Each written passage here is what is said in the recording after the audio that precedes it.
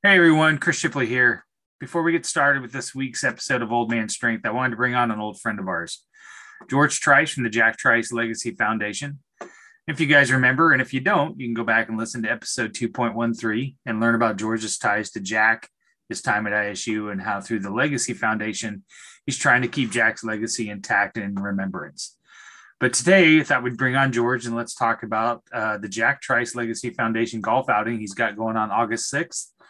George, how are you doing today? I'm good, Ship. Appreciate you having me on here.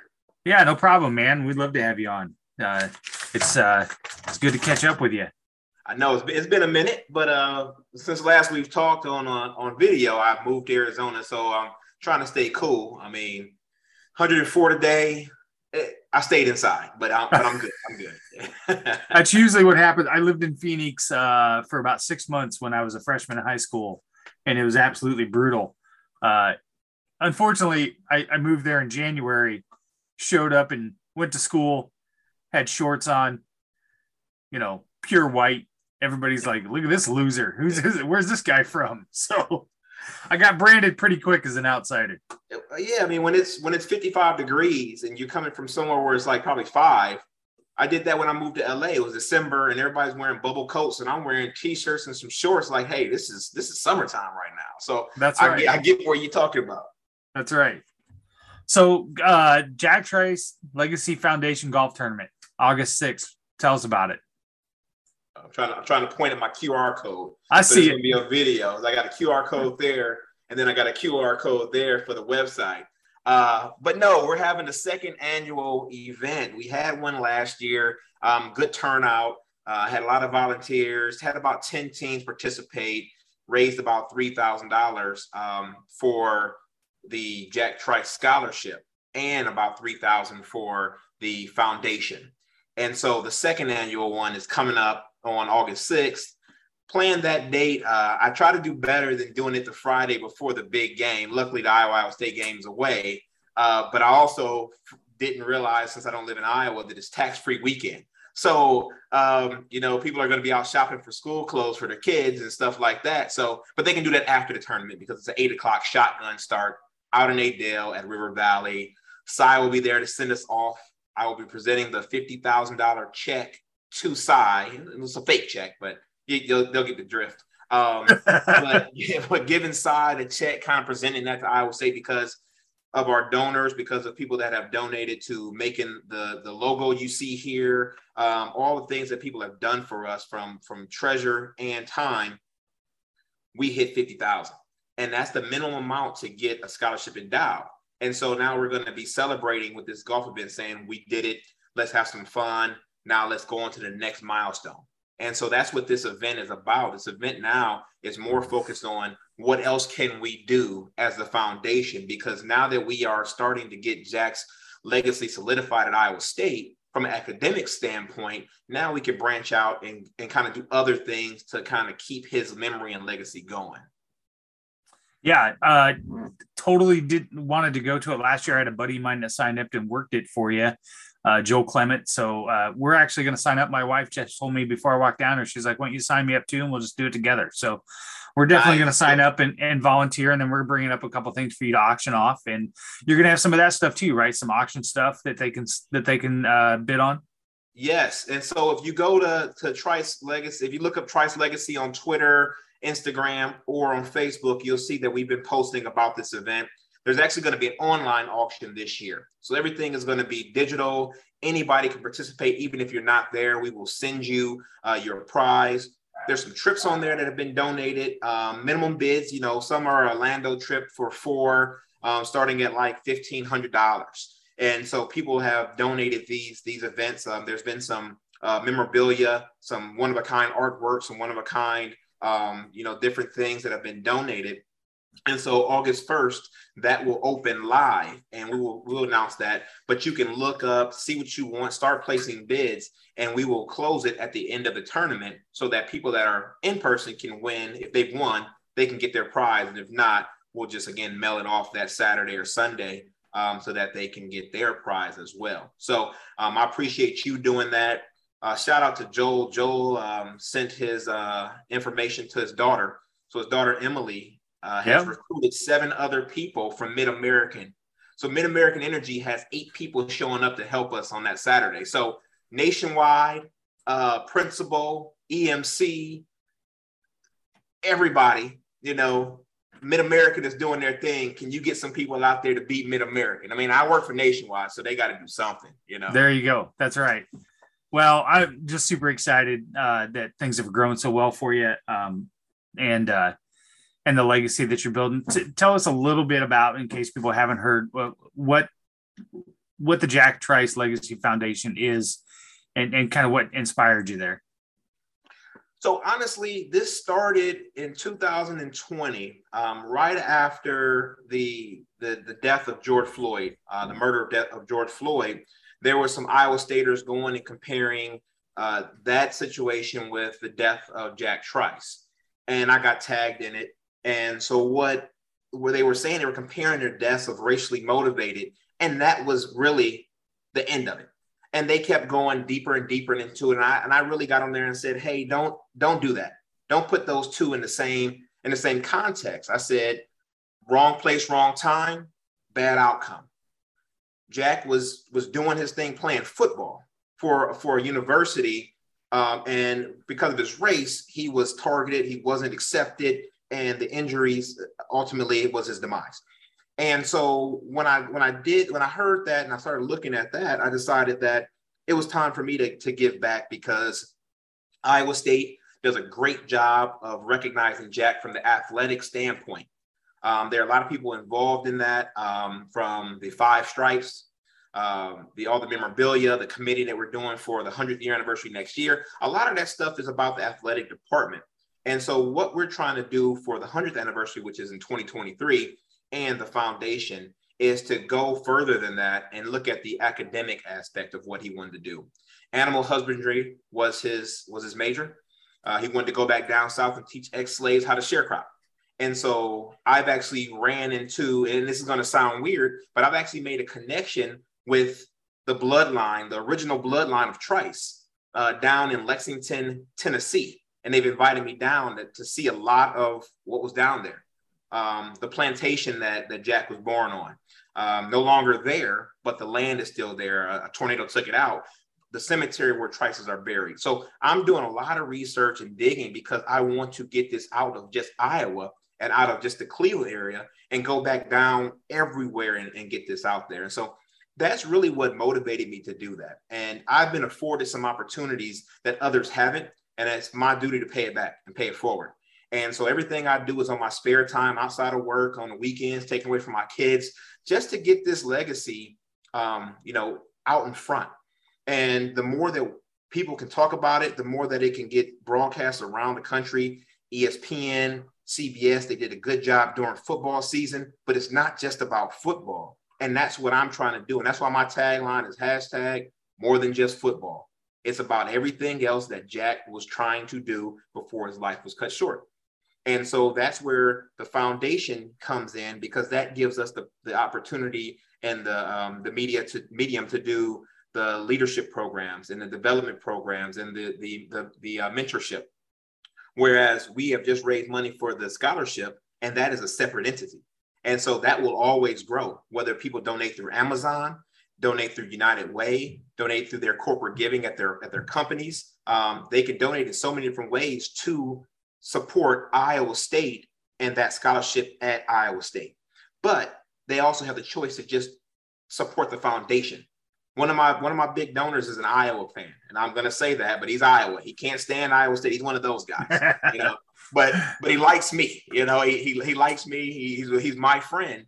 And when I told him what the foundation is trying to do and what the goal of the foundation is, and not just Iowa State, but to any HBCU, Ivy League, or trade school, he was all on board. He said, "I'm here to help, because once we got this endowment, now we can go across the country. Now we can get big." And so that's what we're trying to do after 2 years, hitting $50,000. A couple key donors. I don't name my donors out there, but a couple key donors that helped us really get to this point.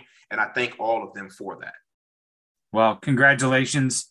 We're certainly proud to be associated with you in a small way, and to help promote what we can with you. And I will see you on August 6th.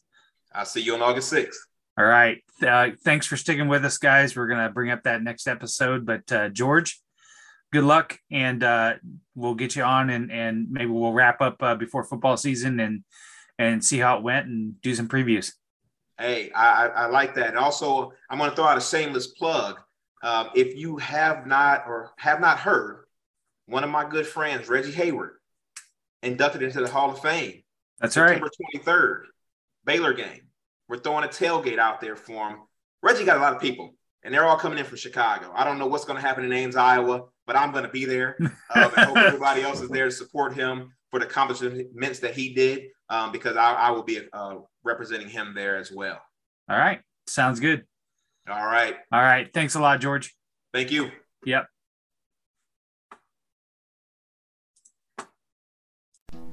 This Three Beards Media podcast is sponsored by Revelton Distilling Company. When Rob and Chrissy Taylor started following the Kentucky Bourbon Trail in 2012, they fell in love with not only bourbon, but the entire distilling process. Just 8 short years later, in 2020, Revelton Distilling Company was opened, offering an entire family of products including vodka, gin, whiskey, and Revelton Shine. Come visit the tasting room at 1400 West Clay Street in Osceola, Iowa, where you can sample one of their many spirits, including 4 gold medal winners. Can't make it to Osceola today? Not a problem, as you can pick some up at your local Hy-Vee or Fairway grocery stores.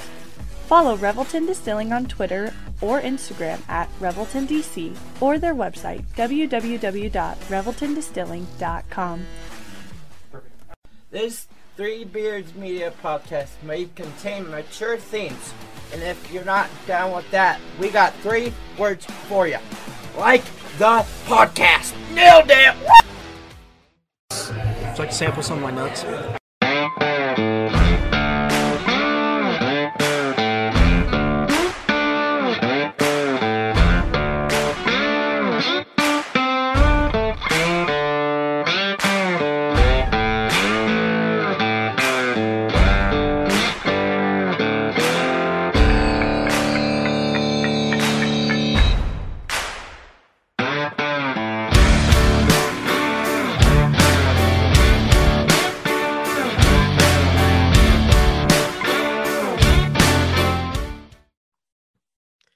Hello, and welcome back to yet again another edition of Old Man Strength, a podcast of Three Beards Media, and brought to you,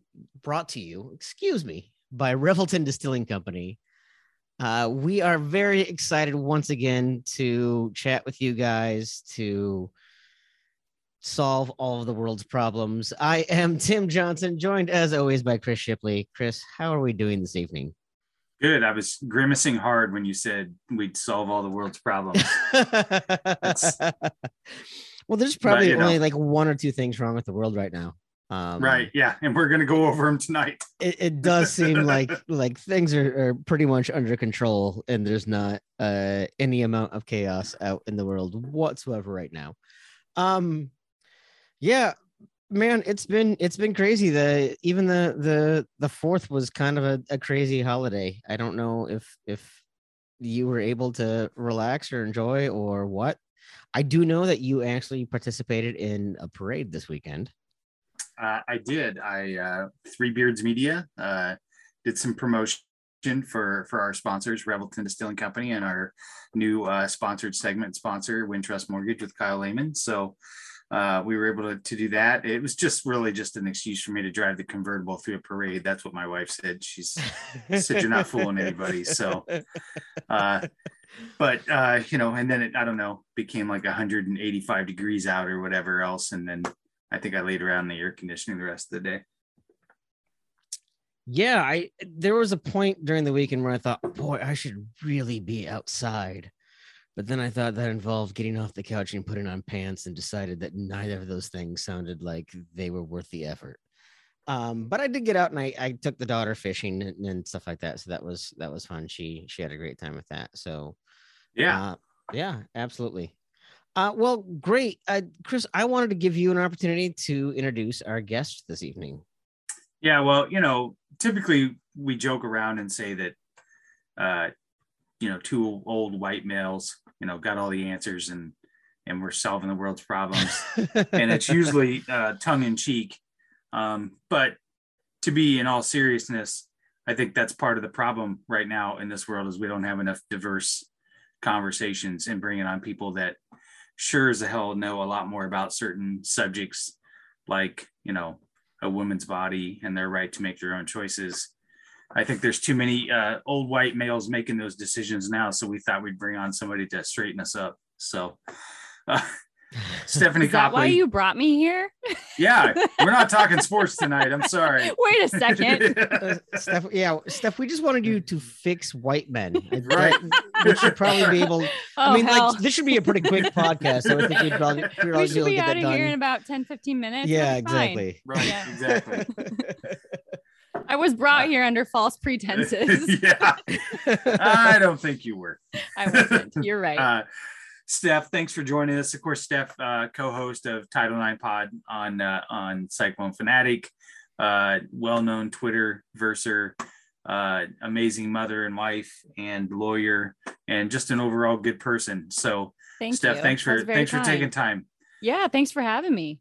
Yeah, I can be kind sometimes. I can be a nice guy Once every week or so. once every week or so. Right. Yeah, well, I'm pumped to be here and to have a nice little fireside chat. Yeah, So- absolutely. So, Steph, for our listeners who might not be familiar, why don't you go ahead and tell us a little bit more about yourself beyond what Chris just said? Okay, like you can so- correct the record. Correct the as it Right. were. Yeah. Well, I guess for purposes of this conversation, I feel like saying what I'm not is probably important. So I guess I'm a lawyer. I am a lawyer. Chris was right about that. I'm a corporate counsel for a company here in Des Moines. And before that, I did workers' compensation law for about a decade. I was a lawyer practicing, and then I was an administrative law judge in workers' compensation. But I'm not a constitutional law scholar. I never practiced constitutional law. But the stuff we're going to talk about obviously involves a lot of constitutional issues. Because I'm a lawyer and I have the law school background, I think I can offer some additional insight into what some of the decisions of the last few weeks mean beyond what you're getting on Twitter, what you're seeing in headlines and snippets of the news. But I think more important than my profession is the fact that I am a woman. I'm a mom of 2 young girls, and I feel very passionately about a lot of these issues. And Chris knows this, but I was telling a friend, you know, I've been mad about laws before. I've been mad about court decisions before, but this is the first time I've been scared. And I recognized how privileged I am to say something like that, because people of color and people in the LGBTQ community have been living in fear for a much longer time than me. So I recognize that privilege, but I'm scared, I'm mad, I'm fired up, and that's why I'm here tonight. So I just wanted to kind of preface everything I say by saying I'm not someone who can answer every intricacy of the Constitution, but I feel like I have a decent framework to help people understand and at least provide my perspective and why I have the perspective I do. And, you know, there have been, it's not just the overturning of Roe versus Right. Wade and sending that back to the states. It's been a number of decisions here. Yes.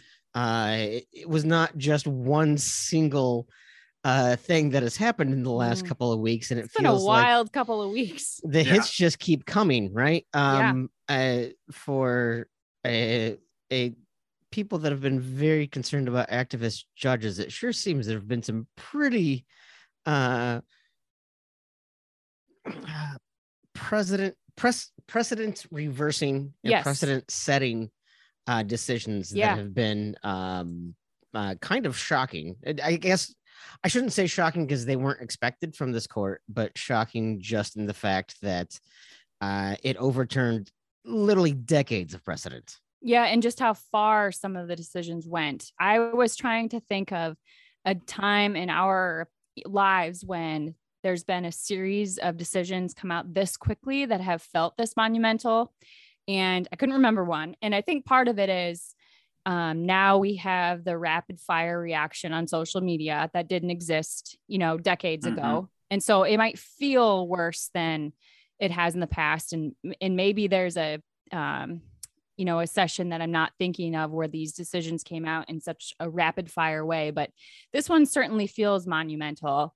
And for me, and you guys can tell me if you had a different experience, but the one that kind of started the dominoes falling came out June 21st. It was Carson v. McCain, which, or Macon, I guess is how I think you pronounce it, when the justices ruled 6-3 that Maine violated the Constitution when it refused to make public funding available for students to attend religious institutions or schools that were going to provide religious instruction.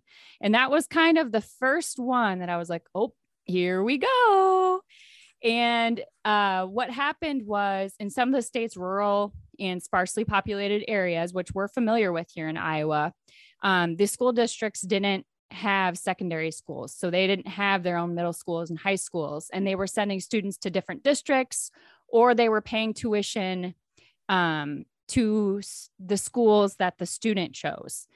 But the state of Maine was refusing to reimburse the tuition for religious schools. And Justice Roberts, who wrote the decision, said that's discrimination against religion.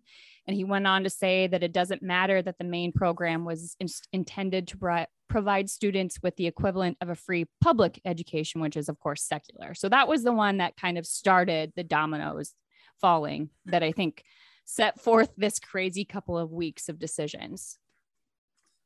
That decision is probably low on the radar as far as a lot of people heard. I had not heard or wasn't even aware of that one until you started to speak about it tonight. Yeah. And I think that might be part of the problem in just how the media and how things are portrayed out there, because they would much Roe v. Wade to me, and maybe to the person that doesn't pay attention a lot, is the first one that is shocking for them. But to your point, there's a lot of other ones here that have happened down the pike that should have raised some flags to begin with. So there's one more that actually came before Roe too. It's not, so the decision that overturned Roe was called Dobbs. So I'll try to refer to it as Dobbs going forward in this podcast. But before Dobbs, the day before Dobbs, it was New York State Rifle and Pistol Association v. Bruin, which again was a 6-3 decision, when the court ruled for the first time that the Constitution protects an individual's right to carry a handgun in public. And what they did in that decision was they struck down a licensing law that had required New Yorkers who want to carry a handgun in public to show a special need to defend themselves. So, for example, if someone had been receiving physical threats or, walked through an area in which he or she was harassed, the court said that law that required a special need to defend yourself to carry that public handgun in public was a violation of the Second Amendment's right to bear arms. And Justice Thomas wrote the decision, and he said that courts should only uphold state gun laws if there's a tradition of such law or regulation in U.S. history. And it's my understanding, and this is kind of the interesting part here, that the law that the New Yorkers were trying to enforce was enacted in the early 1900s. So if that's not, U.S. history, I'm not sure what will be. Right. And effectively, this decision makes it harder for states to regulate guns, because the regulation has to be, and this is in the decision, consistent with the historical understanding of the Second Amendment. It doesn't mean that states can't regulate guns. It just means that it has to be consistent with the historical understanding of the Second Amendment. I don't know what the historical understanding of the Second Amendment is anymore. No. I don't know if that means when the document was ratified in the 1780s. I don't know what that means.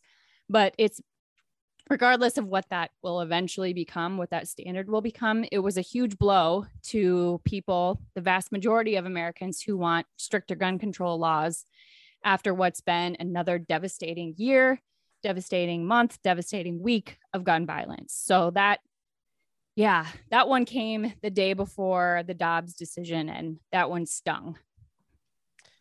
It seems to me, particularly, so when I look at Justice Thomas, who has spent the last 30 years as a conservative judge on the court, it seems like particularly in some of those early decisions, he was kind of signaling, now that he has Kavanaugh and Amy Coney Barrett and kind of has more because even previously, I think some of the more conservative justices weren't so Conservative.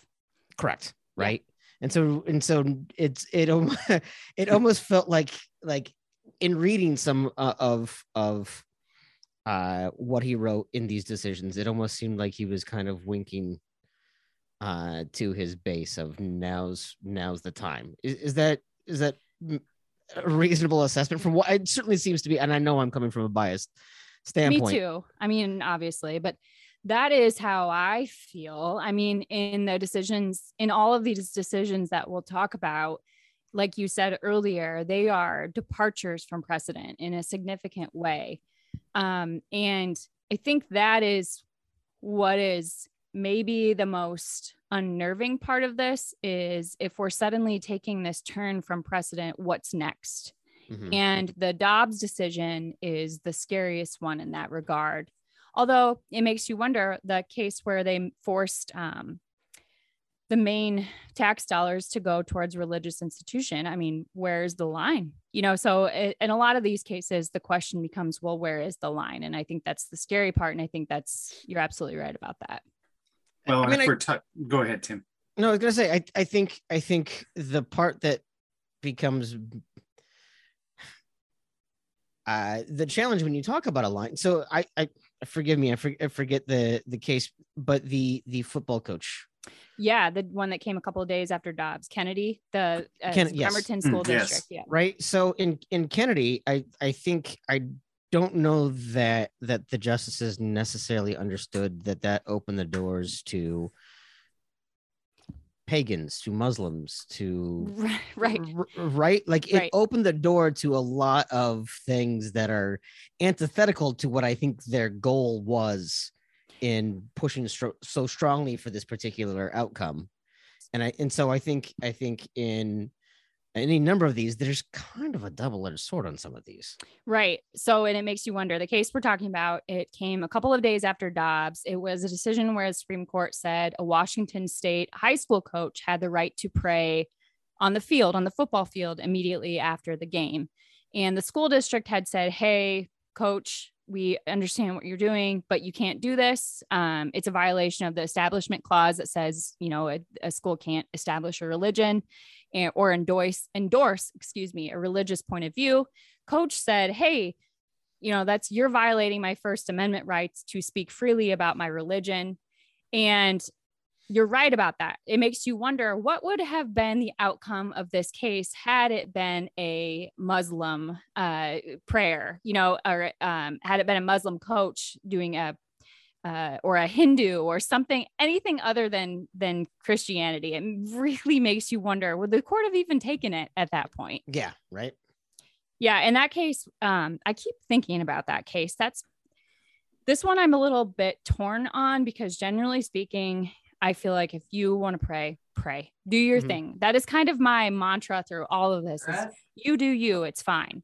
But my issue is this is a high school football coach. Okay. He's praying on the 50-yard line immediately after a game in a very public setting. And the court's majority said the prayer he was doing was not in his role as a coach. It was private speech after the game concluded. And that Kennedy's prayers, the Coach Kennedy's prayers were not publicly broadcast. They were not recited to a captive audience, and that students were not required or expected to participate. My problem with this is that if you've ever been a kid, know the effect of peer pressure. My parents were both Catholic, but they chose not to raise me Catholic. I was not really raised religiously at all. But by the time I was in middle school and my friends are going to CCD and Wednesday night youth groups, I was suddenly like, well, what the hell is everybody else doing? And why am I not a part of it? And I felt this pressure to be involved in one of those things. And that had nothing to do with the coach praying. That was just my own internal pressure that I felt.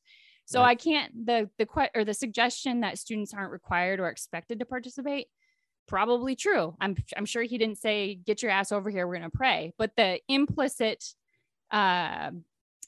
pressure on those kids is significant. And that's the part that really freaks me out. Well, the part that freaked me out is that there were students that came right out and said, and this was not necessarily testimony in court, but said that they were retaliated against for not participating. Right. Right. Yes. Right. And so you can go ahead and say, and I agree, if a coach wants to pray after a game, that's fine. I don't think there's a clear enough delineation between his role as an agency of the state. Right. Right. As an agent of the state, as someone who is an agent of the school, and not, as long as he is still providing instruction and guidance to his team. And as long as there could even be the interpretation that there might be consequences for not participation, I think that's where we just need to be clear. Because again, had this been a practicing member of the Church of Satan, right, doing this exact same thing, would the court have even taken it up? And that's my whole issue is, of course, they wouldn't have. Right. And it's just, these cases are so tricky because so much of it is the other part of it that bothers me about this case is so much of it is based exactly what you said on what kids are saying, what the coach is saying about when he did this. And I saw something in that case I've never seen before, is in the dissent. They actually posted there's actually a photograph in the dissent of where he was praying, how many kids were around him, because in the majority, they suggest, this is a private moment with himself and his whoever he's praying to. Well, clearly that was not the case. This was a very public ordeal.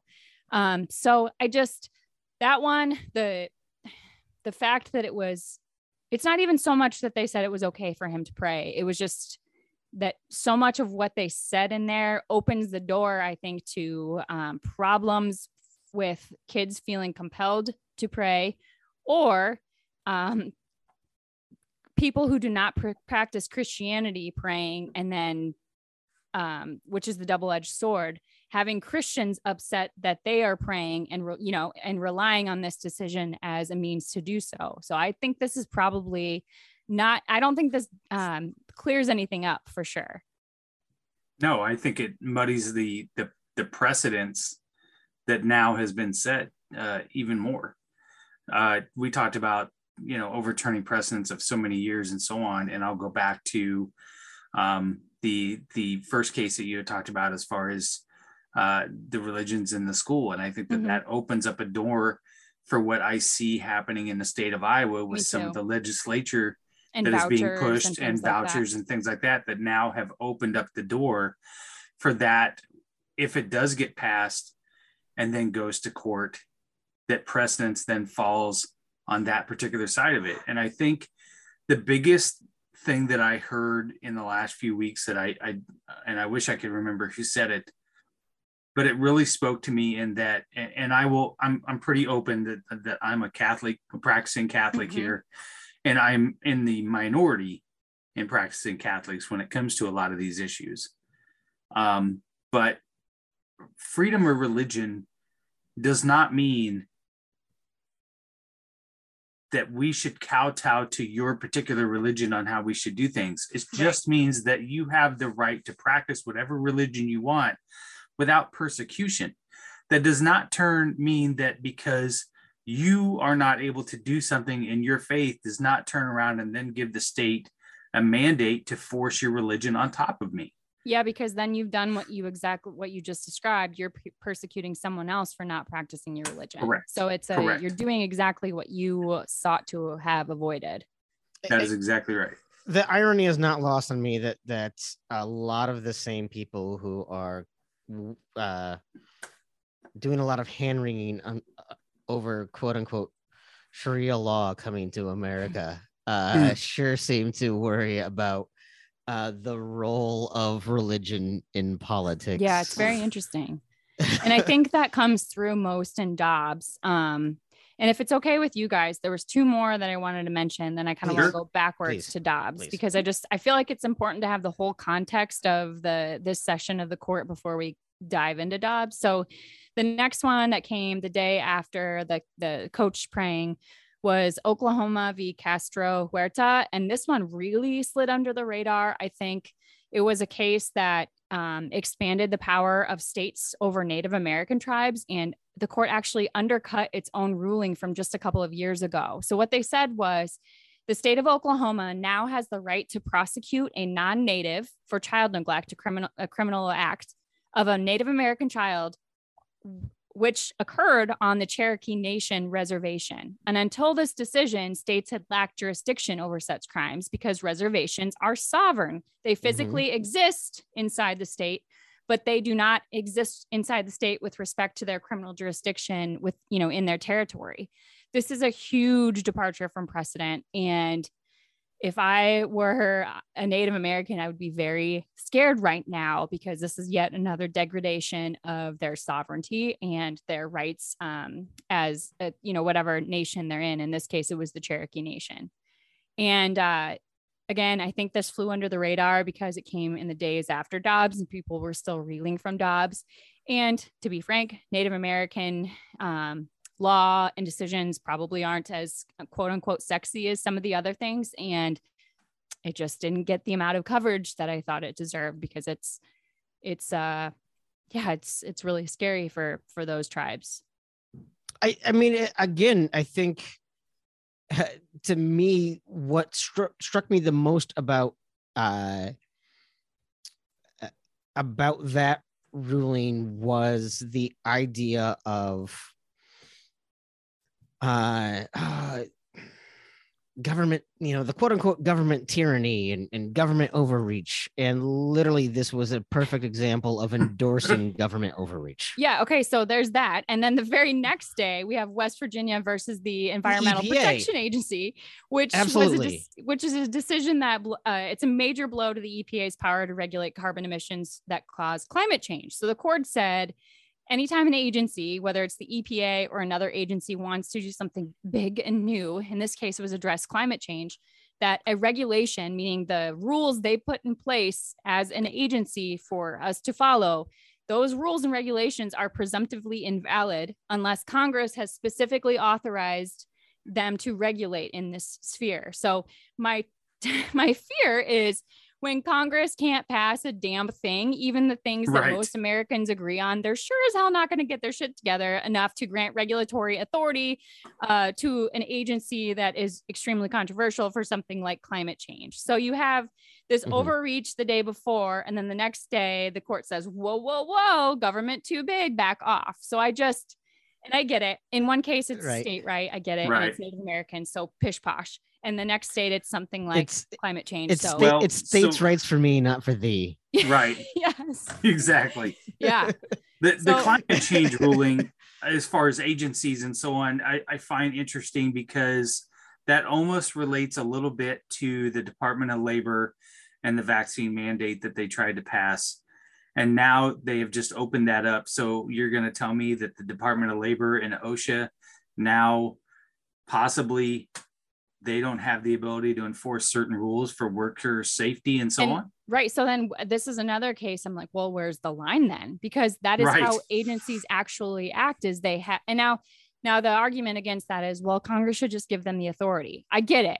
But like I said, Congress can't tie its own shoe. How is it supposed to tie the shoe of someone else? Right. Yeah. So, I mean, okay, this is me I'm being tongue in cheek a little bit here, and I'm oversimplifying things and I'm being slightly dramatic, but I was thinking about this. Okay. So my review of these cases is states can't regulate guns, but they can regulate a woman's body and Native American territories. Yep. The Environmental Protection Agency can't regulate the environment.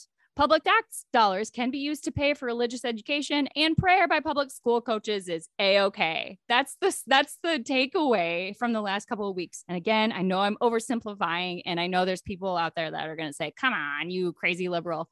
I understand that it's not that simple, but that's kind of the blow by blow that I felt in the last couple of weeks. And it hurt. It stung. I think that people need to hear it in simpler terms sometimes, though.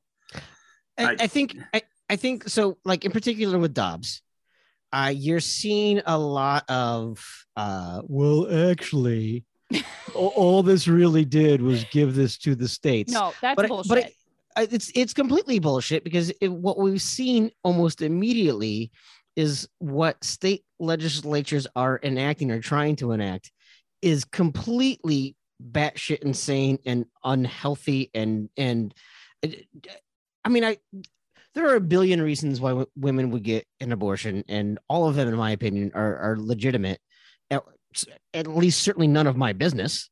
But for cases of, like ectopic pregnancy, for what we've seen with in Ohio with a 10-year-old rape victim. Yep. I think those are certainly extreme examples, but they were these microcosms of what are the unintended consequences of something like this. Everyone keeps saying that's an extreme example, but let's talk about the law that was at issue in Dobbs. Okay. So the Dobbs came out on June 24th, which ironically is the day after the 50th anniversary of Title IX. And it just was like, you couldn't give us a day to enjoy ourselves. Thank you. Okay. So, but that decision arose from the challenge to a law in Missouri, or was it Mississippi? Either way, one of those two MISS states that outlawed virtually all abortions after 15 weeks, including those for rape and incest. Okay. So those crazy extreme examples were outlawed. Okay. Right. So that's what the law was, that the court said, nope, that law no longer, let's kick it back. Okay. So what is the effect of Dobbs? I'm sorry. The court said that law was okay, not kick it out. The court kicked the case out. The court kicked the case out. Okay. So let's talk about what Dobbs actually did. It overrules Roe and Casey, which is the case that reaffirmed Roe in the 90s. And I want to talk for a second about Roe and Casey, because Democrats have done a terrible job of messaging what those cases actually say and what they actually mean. Neither of those cases ever granted an unconditional right to abortion. The court never granted women the right to murder babies, as is often stated. Okay, so let's start with Roe. It's decided in 1973. In that case, the court said that, generally speaking, criminalizing abortion violates a constitutional right to privacy, which is inherent in the liberty guarantee of the Due Process Clause of the 14th Amendment. We all know that one. States cannot deprive the right to life, liberty without due process of law.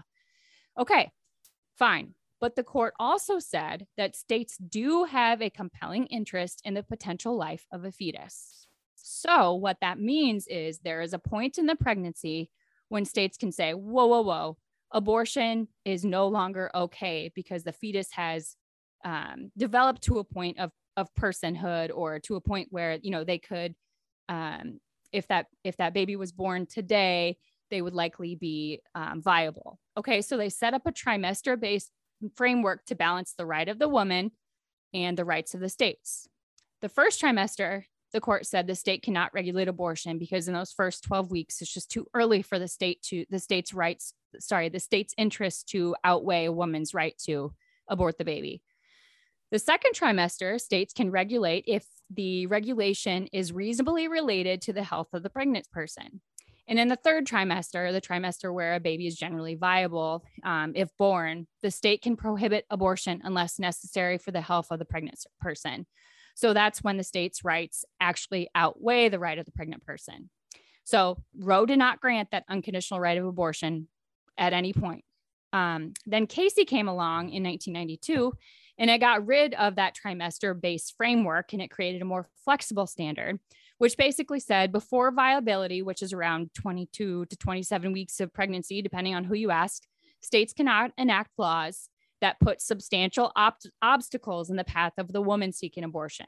That's the standard. So there never has been a right to abortion in third trimester. A woman has never been allowed to walk around at 38 weeks pregnant and say, I just don't feel like it anymore. Let's get rid of this baby. That's not what this has been about. It's not what it's ever been about. And I think that's really important, because I'm sick of people framing people who are pro-Roe, pro-Casey as baby killers, as murderers. That's not what this is about. So the Dobbs decision overrules Roe and Casey and decades of other abortion cases that relied on those decisions, and said that this law that outlaws abortion after 15 weeks, even for cases of rape and incest, is constitutional. And in doing so, well, I'll pause for a second before I go down the rabbit hole of what Justice Alito's decision is based on. Do you guys have any? Do you want to stop me, or before I keep this train on the road? Keep going. Okay. No, I no. Okay. So in his decision, Justice Alito's main argument is that abortion is not mentioned in the Constitution at all. So therefore, it cannot be a constitutional right. My problem with this is that so many other things are not mentioned in the Constitution because, spoiler alert, the Constitution was written by a bunch of bleeping white dudes in bleeping the 1780s. You want to know what else is mentioned in the Constitution? Gay marriage, transgender rights, interracial marriage, and, women like myself. Right. And hold Right. the phones for my Second Amendment friends, because you know what else isn't on the Constitution? AR-15s, because they didn't exist yet. And his ancillary point is that, while we do recognize some fundamental rights that are not expressly mentioned in the Constitution, those rights are so, quote, deeply rooted in our nation's history, end quote, that abortion is not one of those deeply rooted rights. All right, Sammy, here's the issue. You want to know what our nation's history is deeply rooted in? White men making decisions that benefit white men. Our nation's history is deeply rooted in slavery, sexism, racism, etc. So no, abortion probably isn't a deeply rooted right because women didn't even have the right to vote until the 19th Amendment, which wasn't enacted until 1920. So the basis on which his entire decision relies is, for me, a Drake law student who didn't even do particularly well in con law can undercut it in 2 minutes right here. I mean, to me, and I 3000% agree with you. I think for him, even if I were speaking from a standpoint, I mean, I am a straight white male, but like from someone who wants to discount all of that, I think there are a billion things that Congress has done a very piss poor job of, but very earnest attempt at regulating. Section 230, the internet didn't exist. 17 in the 18th century and in the 19th century, it didn't exist, and we've done a very hard time. Any type of e-commerce, cryptocurrency, cars. We regulate the hell out of cars. I mean, if you want to regulate, if you want to talk about just even oil, even in the genre that they're in now, casual sex between unmarried people is not in the Constitution either. So let's talk about that, because I hate to break it to all you congressmen out there that are, because I'm sure none of them have ever had sexual relations outside of marriage. Exactly. So I guess before we get to why this is terrifying and other ways that this decision could affect rights, like you just said, like, sex between partners that aren't married, sex between interracial couples, his last basis for the decision is that the case shouldn't be bound by stare decisis, which is the idea that courts shouldn't overturn prior precedent when unless there's a compelling reason to do so. But my question is, what is the compelling reason to overturn Roe and Casey now? Because nothing has changed in the last 50 years in the sphere of religion or science to warrant this change. The only thing that's changed is the political climate. And he compared this case to Brown v. Board of Education, which you guys probably know. I'm sure our listeners know that that's the case that said the separate but equal doctrine is unconstitutional. And that case did overrule precedent. The difference between Brown and this case is that Brown granted rights to people of color, the right to equal access to education. Here, we're taking away a constitutional right for half the population. And if it's not the first time, it's one of the first times in history that the court has taken away a right in reversing opinion instead of granting it. And I know we're getting close to a break, so I'll finish my thought about this by just saying, in effect, the court concluded that abortion is not a fundamental right under the Constitution. Because it's not a constitutional right, state laws are now going to be reviewed with the most lenient standard of review. You'll hear this in the news. It's called rational basis scrutiny, which means that laws survive constitutional muster so long as there's a, quote, rational basis on which the legislature think that the law would serve their state interests. So protecting the life of the unborn, state interest, law is good to go. So I think that's what we're about to see come, and we can talk about more about that after the break if you guys want. Yeah, no, I would sure. love to. As Steph said, we are going to take a break. I do have questions about that, the difference between apparently protecting the life of the unborn and protecting the life of the born, as well as I think some other unintended consequences when you give a nod back to historical precedents, thinking particularly as a state of Minnesota where gay marriage is legal, but there are still technically anti-sodomy laws on the books, and understanding what maybe some other ripple effects might be coming here, that for all the people who say, oh, don't worry about it, maybe we're worried, and we'll tell you why you should be too. So we'll go ahead and talk about that. Chris, anything before we hit this break? Yeah, I just when we come back as well, I would like to ask Stephanie why the Democrats shouldn't get a pass on this either, and I'll give a couple of examples as well, because I think they're just as complicit in these decisions. Yeah, totally agree. Excellent. Well, with that very uplifting and happy, non-contentious, we'll get to some fun stuff at some with point. Some non-contentious notes there. We will go ahead and take a word from our sponsors.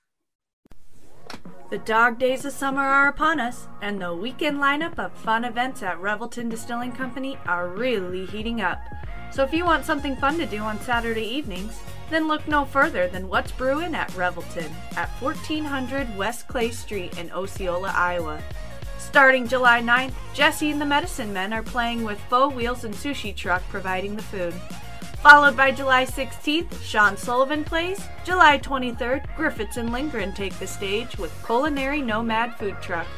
And finally, wrapping up the month of July, on the 30th, come listen to Jake Schroep and have some of Chad's Pizza Food Truck. Can't make it to the tasting room? No problem. Check out their Instagram at ReveltonDC for recipes and tutorials on how to make their amazing spirits at home. And we are back. Once again, this is Old Man Strength, a podcast of Three Beards Media. Please go ahead and check out our sponsors. We are very excited that they are helping us bring this content to you. Once again, we are joined by Stephanie Copley. Steph, right before the break, we were talking about maybe some unintended consequences of some of these decisions, and maybe the ripple effect that might come about. Yeah. So I, over the weekend, was on a run and I just could not stop thinking about this stuff. So I got done with my run and I sat down and I started typing, and I messaged Chris, like my fingers were going faster than I couldn't keep up because so much of this was just rolling. So I have quite the list of why you should be scared. No big deal. But the first one is what you guys mentioned, that it's scary for other rights. The ripple effect could impact other rights that we have just assumed are well established. Those include the right to contraception, the right of, same-sex relation, the rights of same-sex couples and same-sex relationships, interracial marriage even. And I know that sounds crazy, but let's talk about this, because there's several decisions that rely on the same framework that the Roe and Casey decisions relied on, which has since been overturned. And so now you have to wonder, if we're relying on that same framework that no longer is valid, what if someone challenges these other decisions that are based on that same framework? And one of those is the Griswold case, where the court held that states cannot limit access to contraception to non-married couples and married couples as well. And the issue was that marital privacy became a fundamental right under the 14th Amendment. So it becomes this privacy thing that we continue to hear about, that Roe and Casey were partially based on. Then you have Lawrence, which the court held that states cannot criminalize consensual sex between partners of the same sex because there's a right to sexual privacy under the 14th Amendment. Then we have Obergefell, which was the case that the court ruled that states cannot make gay marriage illegal because, again, there's a privacy. That was partially due process and equal protection under the 14th Amendment. But again, the 14th Amendment is there. And these all come from the same fabric of the 14th Amendment and the right to privacy over personal life decisions. And again, I'll say it, it's the 14th Amendment. No state can deprive any person of life, liberty, or property without the due process of law. That's what we keep talking about. Now, the people, the Justices Kavanaugh and Alito said, you know what, these decisions are well established. Nothing in this decision, the Dobbs decision, is meant to suggest that those decisions are at risk. But Justice Thomas said, oh, wait a second. These decisions are all very much in doubt. And that is terrifying to me, because the very next day you have all of these conservative groups calling for groups to challenge the right to gay marriage, to challenge all of these rights that we assumed were well established.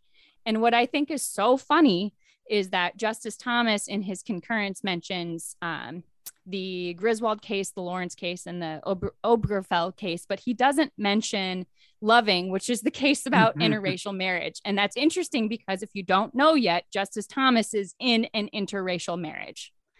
So that decision, that I guess his words, not the decision as a whole, but that part of it was very scary to me, because you have these conservative justices saying, nope, those rights are not impacted.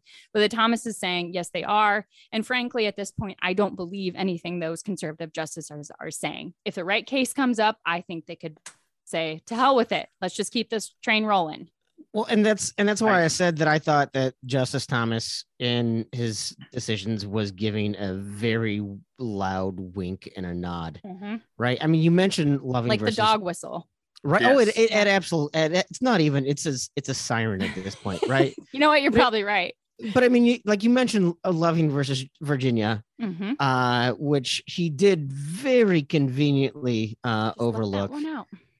But I mean, if you look at anything going on with the January 6th committee and his wife. Ginny Thomas, who very much has been very clearly documented. This is not hearsay by any means. She very clearly documented that her action towards trying to delegitimize the election, his inability to recuse himself, even just passively, he's signaling harder than I think he had. Again, so he's his confirmation was 30 years ago.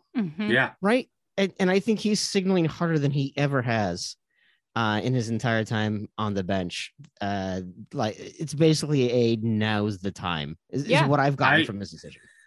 That's kind of what I had thought as well. His confirmation was extremely contentious. Yeah, it was very tumultuous. It's the first one that I remember vividly being overtly political. Right.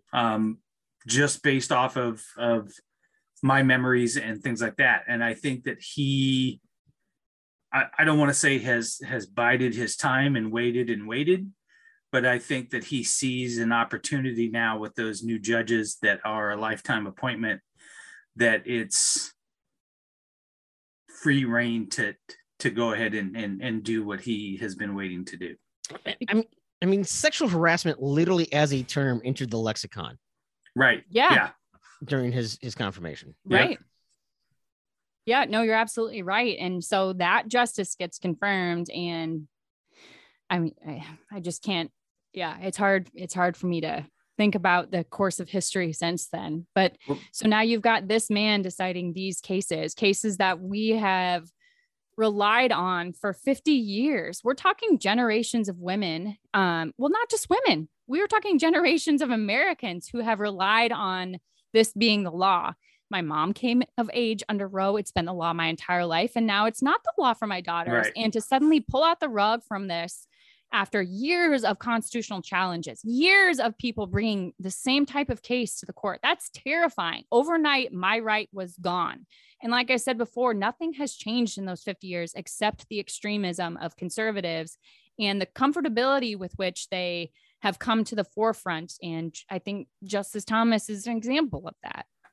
Well, that will lead me into the little tease question that I had before the break. And I will say that I brought this up on Twitter. And again, I know bringing up an intelligent conversation on Twitter is probably not the best idea, but I really do believe, and tell me if I'm wrong. Tim, that's never been a problem for you. So, I'll tell you. It's never right? been a problem for me either.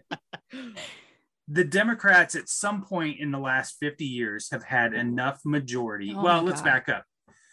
I don't know that I've ever heard the term, Tim's going to hammer me for this, the word codify before Roe v. Wade, because now they're talking about, they need to now codify it and make it federal law and so on. Okay, well, let me ask you a question. Steph, to your point, you just said, there's been challenge after challenge after challenge to this law. Why has there not been, are you telling me that there has not been a big enough majority by the Democrats at any point in the last 50 years that they could not have codified that as law? No, I have absolutely no explanation for that. I cannot explain it to you. It is one of the most frustrating intellectual exercises of my entire life. Well, I have no answer. I will tell you what I think the answer is. And it's for the same reason that at the times that the Republicans had a majority that they could have codified it as not law, is because what are they going to run on then? And what are they going to run their campaigns on if they can't put people's fears into the voting booth? That's why. I think that's a fair point. I think for me, one big thing that it always sticks out to me is Republicans are very quick to turn on their own when someone steps outside of the platform. We are all familiar with the term rhino, Republican in name only, right? Right. But the Democrats have had so many dinos, so many Democrats in name only, and they're fucking dinosaurs. Yeah. I mean, if you look at President Biden's history as a legislator, his stance on police reform, or Kamala Harris's stance on police. Kamala Harris is a cop. And if you look at President Biden's stance on abortion advocacy throughout the years, he's a pretty damn conservative Democrat and has been for years. And I think I think the Democrats have been running on this idea of bipartisanship forever. And, that is it. Because Democrats play this moral high ground game where they say, we are going to clutch our pearls and play by the rules. Whereas I'm not suggesting Republicans are cheaters, whatever, but they don't play by the same rules. They get down and dirty. They go after it. And I'm not even criticizing that. They have been wildly successful in doing that. And meanwhile, they don't care about making deals. No. And meanwhile, Democrats are like, well, we want to do this the right way. There is no more time for a right way. You passed on the right way 40 years ago. This is not just limited to abortion. This is the same with gun control. This is the same with pretty much any social issue. And it's wildly frustrating. I had the same argument when it came to the gun control after Uvalde. Was my same argument. I said, you're telling me that in the last X number of years since Columbine, let's take Columbine for example, that the Democrats 35 years ago have not had enough power in Congress to pass a gun ban. That's what you're telling me. One of two things. And I kept getting, well, they can't right now because of Manson and so on. I said, so you're telling me that one of two things is going on. Either the Republicans are so much smarter at this game that they've been able to outsmart the Democrats for 35 years with a filibuster, or the Democrats just don't know what the hell they're doing. And I kind of think I kind of think it's truthful on both ends. And, I grew up in a small town, and I think I probably leaned conservative for a long time. And then I went to college and things changed, and I'm definitely got indoctrinated. Yes, that's right. In those damn liberal colleges. That's right. That's me. I'm the perfect poster child for that. But, at this point, I don't feel like I identify with a Democrat because I am Democrat in terms of where I stand on social issues. Yes, but I want to do something about it. I don't want to be someone who just stands up there and says, it's time to change. and then nothing ever happens. And I'm so frustrated. And I know I'm not alone. And people keep saying, well, maybe this will rally the base to go vote. I have been voting. If one more person tells me to go vote, I'm going to punch him in the face. Yeah, this is not. Go ahead. Let's cancel that voting ad we had running next to it. I was going to say, I think one of the biggest successes that conservatives have had in this country for a long time was the framing of right versus left, and the idea that Democrats are left, because in most developed nations around the world, this Democrat Party would be a left center, or like a right center right party. They would not be left. They're not anywhere close to left. But you get all these people believing that Democrats are these leftists and these Marxists and these communists and these socialists, which, by the way, are very different political ideologies. Right. But you've convinced all these people that if you're not conservative, you're Hitler and Stalin and Mao and everything else. Yeah. And again, you go to Denmark, and our Democrat Party would be pretty damn conservative. And so there's also been this huge, like, I don't care if you're a Bernie bro or whatever, but what you found is even Bernie Sanders, who's pretty conservative by a European standpoint, but is considered way liberal. And so now what that's done is it's fractured this other party that isn't even really diametrically opposed as much as no been framed. And here's the frustrating part is people will listen to this and think I'm one of those like liberal snowflakes. And that cannot be farther from the truth. I guarantee you, I fall within that giant pool of people in the middle, but no 80%. One ever yes. But you've got these people on both ends who are so loud and frankly powerful that nothing that the vast majority of Americans want, the reasonable people, the reasonable solutions ever get done. And this is why this issue in particular, the abortion issue, getting sent back to the states really scares me, because there are a million things that belong to the states.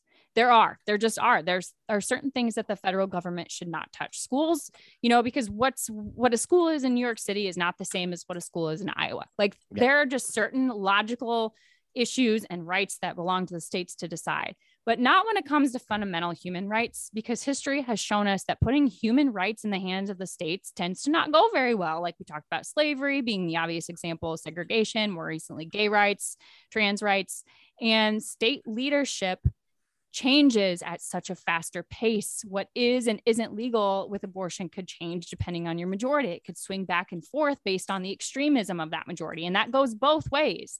And that's why it scares me that that very loud minority on both sides tends to be in charge in the states. And that's why coming to the states for something as important like abortion is scary to me. I mean, I think there's two thoughts that you made me think of. Is first of all, the idea of screaming states' rights. I mean, it's the rallying cry of the Civil War, and I always have to ask, states' rights to do what? Right. Like again, it comes down to fundamental human rights. Right. The other thing is, like you said, that the powerful are making more decisions. If you look at the vast majority, this has been done in poll after poll after poll of NRA members. Yeah. The majority of NRA members are in favor of common sense gun regulation. Right. The majority of NRA members are, but the NRA lobby does not even advocate for they don't even advocate for, it doesn't matter what the general Americans want. They don't even advocate for what their own members want. Yeah. Yeah. But then you've got some douchebag like Ted Cruz wrapping bacon around a gun and pretending like this is some sort of freedom. While meanwhile, his own kid doesn't want to hug him. Like literally the guy is completely clueless, but he speaks to these people that, well, he's just speaking for the common. No, he's not speaking for the common man. No. Right, Ted right, Cruz hasn't been around a common man, and I don't know when. I mean, Mitch McConnell the other day said that the reason why there's a worker shortage is because people are flush with cash from Saw that. I was from, like, from stimulus payments. I'm like, dude, you could have given me 10 times the stimulus payment you gave me, and I would still feel poor as shit. Like, I don't understand what you think that means. Meanwhile, he is literally the 7th richest member of Congress. Yeah. Like, that dude made more money in the 5 minutes it took for him to make that statement than anyone has ever gotten in a stimulus payment technically ever. He's right, because he's flush with cash, and I can't remember the last time he has done any work. You guys start this. So this segment, since the break, you asked me, what are the ripple effects and why is it scary? So I'll just give you the last one on my bullet point. And it's that we are codifying Christianity in this decision. And what I mean by that is this all centers around, well, not all, but a large part of these decisions center around, when does human life begin? Doctors and science don't agree on this issue. Not all religions agree on this issue, that life begins at conception. In fact, Jewish law, they believe under Jewish law, the fetus is not viewed as separate from the parent's body until the baby's first breath. So it doesn't begin until the baby's life. So who believes that life begins at conception? Christians.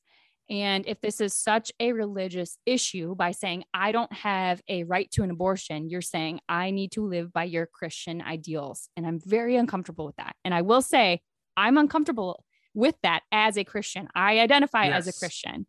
And I'm a Christian, but I don't believe you have to be. I don't believe my neighbor has to be. If you are a Christian and you don't believe abortion is biblical, don't get one. It's that simple. And frankly, if you're a Christian, it shouldn't matter to you what the law says that I can do, because my whole thing about this is, if you're every day trying to live and walk as Jesus lived and walked, you shouldn't care what the law says. You should be living by Jesus's example and his beliefs and how he portrays himself. You should be someone that people feel safe coming to. You shouldn't need a law to force people into what you believe. And if you do, you're doing it wrong, because by celebrating the removal of a right of half the population, you're alienating half the population and the men who support that half. You are not drawing people into Christ's love. You are alienating them. And the only people you're drawing to your Christian base is the extremists. You are rallying your base. And I'm not a biblical scholar, just as I'm not a constitutional law scholar, but I don't think that's what Jesus Christ intended. And it scares me that we're codifying Christianity, because again, this goes back to the decisions about if it was a Hindu coach praying at midfield, I don't think the court would have decided the same way. So we're going to get to a sponsored question here in a second, but it did bring up something that I did want to ask you, because it is something that has been proposed that I find certainly intriguing, because you mentioned that this does fall at odds with other religions. And I think particularly when it comes to Judaism, as you had mentioned, could there potentially be a First Amendment challenge to this decision? So I wondered about that, but First Amendment is tricky. It's not, people say you can't, that's my First Amendment right. Well, I don't think the vast majority of people understand what First Amendment means, first of all. But I don't know is the answer to that. I wondered the same thing when I started reading about Judaism and what Jewish law says. And because if you are preventing a Jewish person but the argument would be, well, they don't have a religious right to seek the abortion, so I don't know what the answer is. I'd have to think that one through. But do they? Because the Talmud doesn't just allow it, it actually commands it. Supports it as healthcare. Yes. Yeah. It actually says this is what you should do. So at that point, it's not about allowing, it's literally about following a tenets of your religion. Yeah, that's a great point. I hadn't thought about it that way. You're absolutely right. And so that to me is the one thing I've wondered, because I fully anticipate that could be something that would be a potential challenge. Yeah, that's a great idea. That's interesting. I had not thought of that. Well done, Tim. We just solved one of the problems. Don't give him a compliment. Don't do that. I was trying to lighten the mood for your sponsor question, okay? I want your sponsor to come back. I gave you rules, Stephanie, and one of them was not to praise Tim. Such a bad idea. It's like feeding the dog at the table. He just keeps coming back. No, it's all right. I am a constitutional law scholar, as per Wikipedia. Yeah.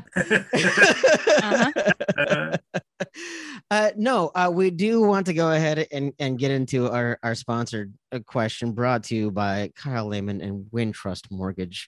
Very grateful to bring Kyle and the team at Wintrust Mortgage on as a partner of Three Beards Media and this podcast, Old Man Strength. So with that, Chris, I will let you go ahead and ask this question. Are you in the market for a new house and unsure of the mortgage process? Want to know that you have someone looking out for you? Kyle Lehman from Wintrust Mortgage is a down-to-earth, knowledgeable lender who can be there for you in your corner.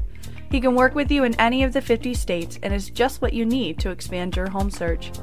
Kyle will work with you through the entire process with little to no work from you. Take the worry of the mortgage process out of the equation so that you can focus on looking for your dream home. Contact Kyle at www.wintrust.com/Kyle-Lehman or call him at 515-473-0546. All right. Well, there you go.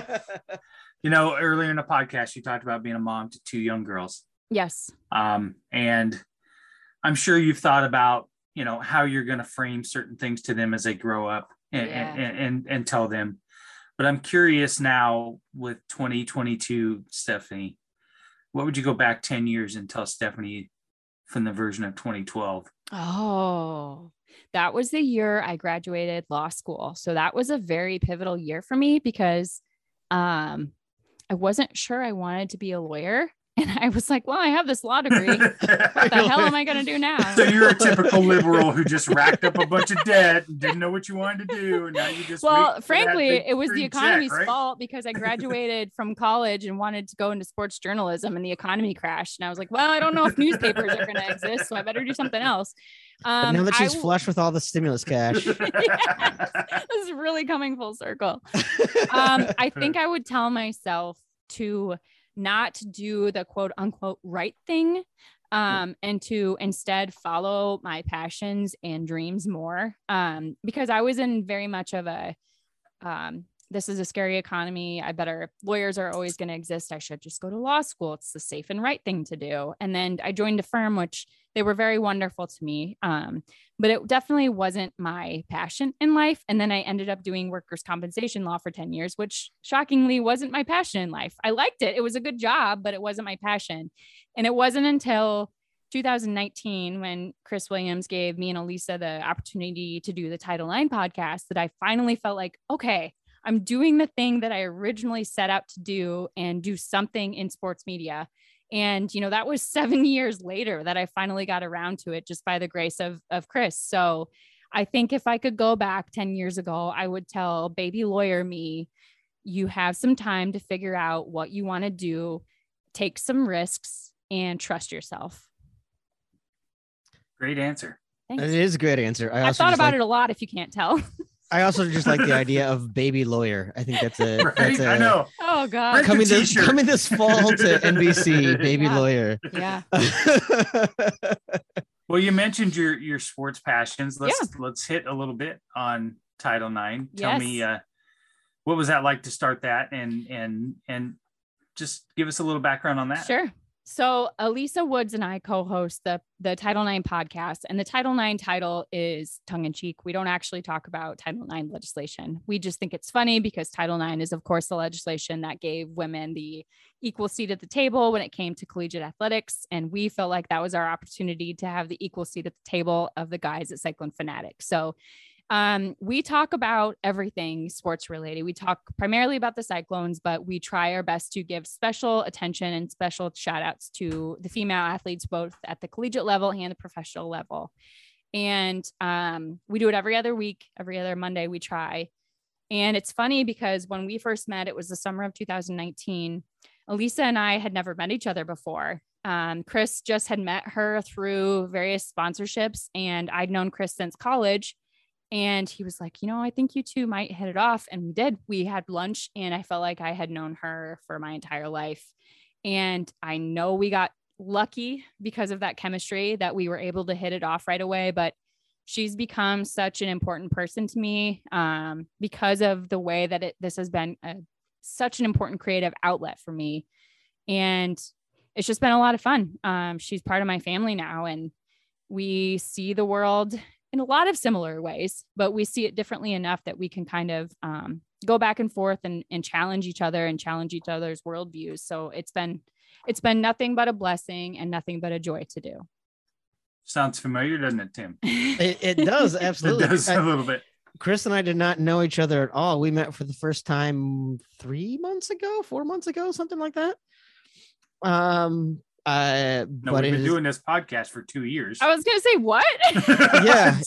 yeah, absolutely. We did you see my face? I was like, what is he talking about? Yeah, we had literally never met in person. We've been doing this thing for I'm sorry. years. Yes, met in person. Yeah, I see what but you mean. I thought we hadn't met each other before. Oh no, we've been doing this whole thing blindfolded. Yeah. I was like, that math doesn't check. I'm not good at math. The thing that I also appreciate about the Title IX podcast is that it's also something that a whole lot of grumpy old men don't understand, but think they do and get to use as an excuse to complain. Right. Yep, that's also true. It's been great. And, people always ask, do you get, is most of your feedback positive, or do you have some bad eggs? And yeah, there's a couple where people like, God, that was just unnecessary. But 99% of the feedback we get is supportive and positive. And I'm just so thankful that people tune in every couple of weeks and that it's given me a platform to talk about some stuff that's very important to me, not political, but very important to me nonetheless. So I've been very grateful for the chance. Well, that's fantastic. And I'm very humbled that you came on and got a chance to speak about some of those things that maybe aren't necessarily fitting for your podcast. Right. And it's weird. I mentioned I was an administrative law judge for workers' compensation. So that means I had to be impartial and couldn't really speak publicly about my political views. And before that, I worked for the Attorney General's office and felt pretty strongly that I shouldn't speak really politically. And so for a lot of years, let me think back, probably 6 years, I just never publicly spoke about the way I viewed certain issues. And that was hard because I am a fiery human. I am an opinionated person. But after things started happening in with the Black Lives Movement and things like that, I just felt like, I can't really bite my tongue anymore. There becomes a point when if you have a platform, you need to say what you stand for, or otherwise, what's the point of the platform? And so that's kind of why I'm here. But yeah, it's taking a step out of my comfort box, but that's what I said I would say to myself in 2012. So it's time to say it today, right? That's right. Yeah. Yeah. Oh, go ahead. No, Sorry. Go ahead, please. Can we create a new segment on this podcast right now? Please. Sure. We don't know what we're doing here anyways. We'll take any kind of advice. Can we call it the shut the F up segment? Because there's a couple of things about this issue where I just want to say shut the F up. And I feel like I need to say them while I have this chance. Is that okay with you guys? Please, sure. Please. We're looking for a sponsor for this shut the F up. Hey, Chris, shut the F up and let her talk. All right. I've been hearing a few arguments that I just want to say stop about. Okay. And one of those is masks, because I hear a lot of conservatives saying, but you wanted to control my body when it came to masks. And I just need to say, those are not the same thing. In those cases, I was asking you to wear a piece of cloth over your nose for a couple of minutes. That is not comparable to forcing a pregnancy on someone. Pregnancy is hard. I had 2 completely normal, healthy pregnancies, and it was some of the hardest physical experiences of my life, not only during the pregnancy, but the aftermath. You guys, it destroys your body. I'm telling you. And then on top of that, mask wearing is to benefit the community at large, because if you weren't wearing a mask, you're putting me in danger. And then I'm in turn putting my kids in danger, who are putting their friends at daycare and school in danger, and so on. Me being pregnant or not pregnant does not affect you. It has nothing to do with your health or safety. So it's not the same thing, and stop trying to use it. I can't stand it. I didn't even argue that your pregnancy does affect the community at large when we consider how many people are on welfare and all of the public assistance. Yeah, I wasn't even going to go there, but you went there. Yeah. And then go ahead. Yeah. No, go ahead. No, I was going to say shut the F up. Yeah, you're right. This is my segment, guys. Go. Just the individual autonomy part of it. If you don't want an abortion, don't get one. Just like if you don't believe in gay marriage, don't go to a gay wedding or don't marry someone who's gay. It just doesn't affect you in those ways. And then the last one is the argument where people say, if you don't like it in your state, just move. Do you realize how privileged that sounds? And not you two, but people who say that. I'm fine. Like, I have a stable job. I have stable income. I have stable daycare, but my entire life is here. My kids' lives are here. It would be my parents' life, my sister's life. It would be next to impossible for me to just get up and move. And I'm in a very comfortable position. To suggest to someone who is not in a comfortable financial position, who in a lot of those cases, people seeking abortions are not in a comfortable financial situation, telling them to just move is so privileged and so awful. And I can't stomach it anymore. I saw some talking head, like some legitimate blue checkmark talking head on Twitter the other day saying that the 10-year-old in Ohio should just move. Yeah. That's like saying just vote to that girl who got shot on the 4th of July. We can't say stuff like that anymore. I know. It's so frustrating about how I want the government out of my life, but in yours. Again, it's freedom for me and not for thee. Yeah. Like that's literally what it is. That's what it comes down to. And the last thing I'll say, and this is not the part of the shut the up segment, but you can swear, it's fine. Yeah, we swear all the time. Okay, sorry. One time you can say the F word, Stephanie. Go ahead. I can't do it. I'll give you an F word pass. It's fine. So in Iowa, where we stand today, is that the governor had asked the Iowa Supreme Court to take a look at the legislation that was put in place, but was they were sued for it. It was the legislation put in place in 2018 that banned abortions after 6 weeks of pregnancy. And that was one of the strictest at the time, but that got challenged, and there was an injunction put in place, meaning it just stopped for the time being. And the governor has asked the Supreme Court to review that. And that's interesting because just days before the United States Supreme Court ruled in Dobbs, the Iowa Supreme Court held that the abortion is not a constitutional right under the Iowa Constitution.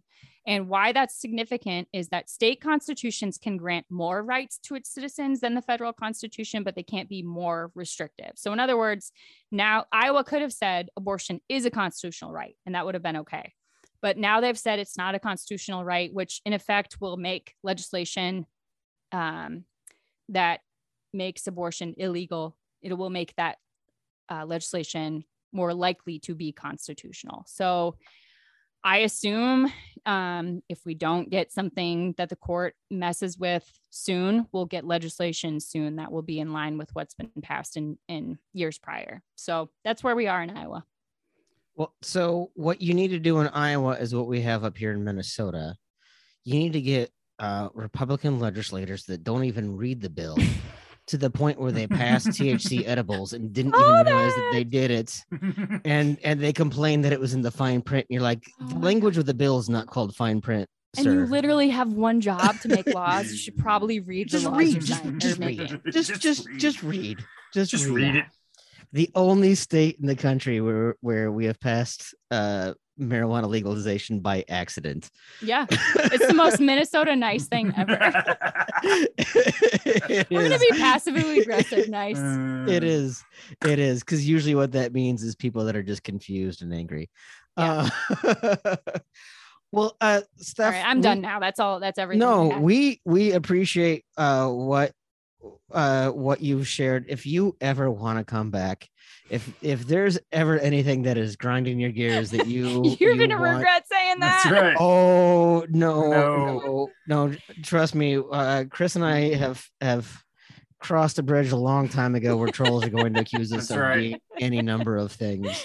Yeah, I'm ready for that. Bring it on. No, we've literally been accused of being one-sided for being Iowa State grad, so I don't know what the hell that even means.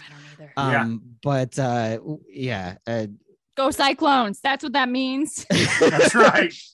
we literally had a police officer on right after George Floyd, which happened like a mile from my front steps. Yeah. And I was anti-cop, and we literally had a police officer. So anyway, yeah. And to be fair, you guys had me on. That's everything I just spewed out of my heart was my view. You know, that's not necessarily your guys's or whatever. Well, but I think that we pride ourselves though on being fair about the issues and being, you know what I mean? I mean, I am probably more right leaning on certain aspects, not when it comes to social issues. Yeah. But I have learned a long time ago, there's no way anybody allows you to be in the middle because you get hammered by both sides. And it's really heartbreaking. And it's really, it's really kind of sad. I mean, I'm perfectly okay with calling out the hypocrisy of one side and then applying it to the other side when I see it. And the amount of people that do not like that, left and right, is astounding. And this is why we'll never get representation of the people in the middle, because the people in the middle just are like, I'm not going to take it because I'm bashing my head against the wall from the criticism of both those extremist sides. So anyway, on that really super lighthearted, happy note, thanks for having me. No, I was just going to say, you know, Chris says that he tends to lean more right, whereas I tend to lean more correct. So, you know, it's fine. Yeah.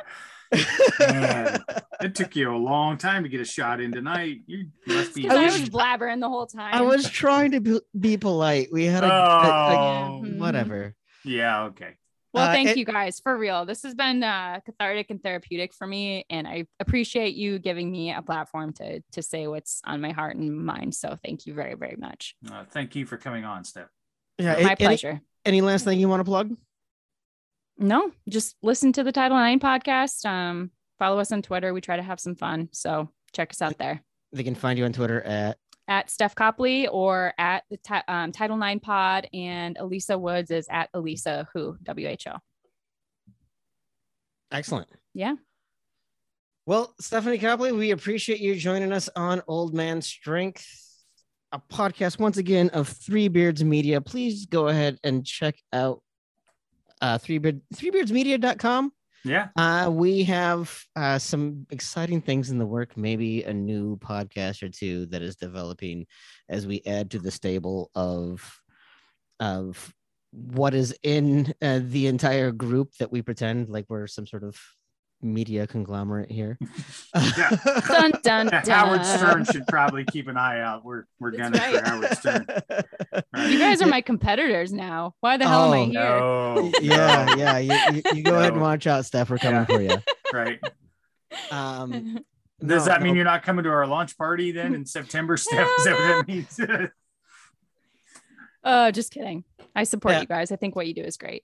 Excellent. Well, thank you. Chris, is there any other kind of housekeeping we need to cover? You mentioned the launch party. Is there anything else you want to let our listeners know about what we at Old Man Strength or Three Beards Media at large have going on? No, like you said, we got a couple new pods kind of in the works and some exciting announcements coming up. But we are going to have an official Three Beards Media launch party with our sponsor, Revelton Distilling Company, September 2nd. So it'll be the Friday night before the home opener of the Iowa State game. That's amazing. So we're going, Aaron's flying in from Bitter Units. He'll be here. And then we're going to tailgate and then watch Cyclones kick some ass that Sunday. And I'm ready to go. I'm ready to watch some 100-deckers run around and throw the ball. And I'm pumped. So yeah, please go visit Revelton Distilling at 1400 West Clay Street in Osceola, Iowa. Make sure that you are giving them a lot of love because they've been showing us a lot of love, and we very much appreciate that.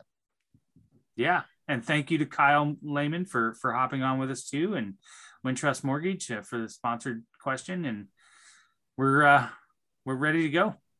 Absolutely. Well, once again, you guys have been listening to Old Man Strength. I am Tim Johnson, joined by Chris Shipley. We appreciate you guys very much, and we will see you guys next time.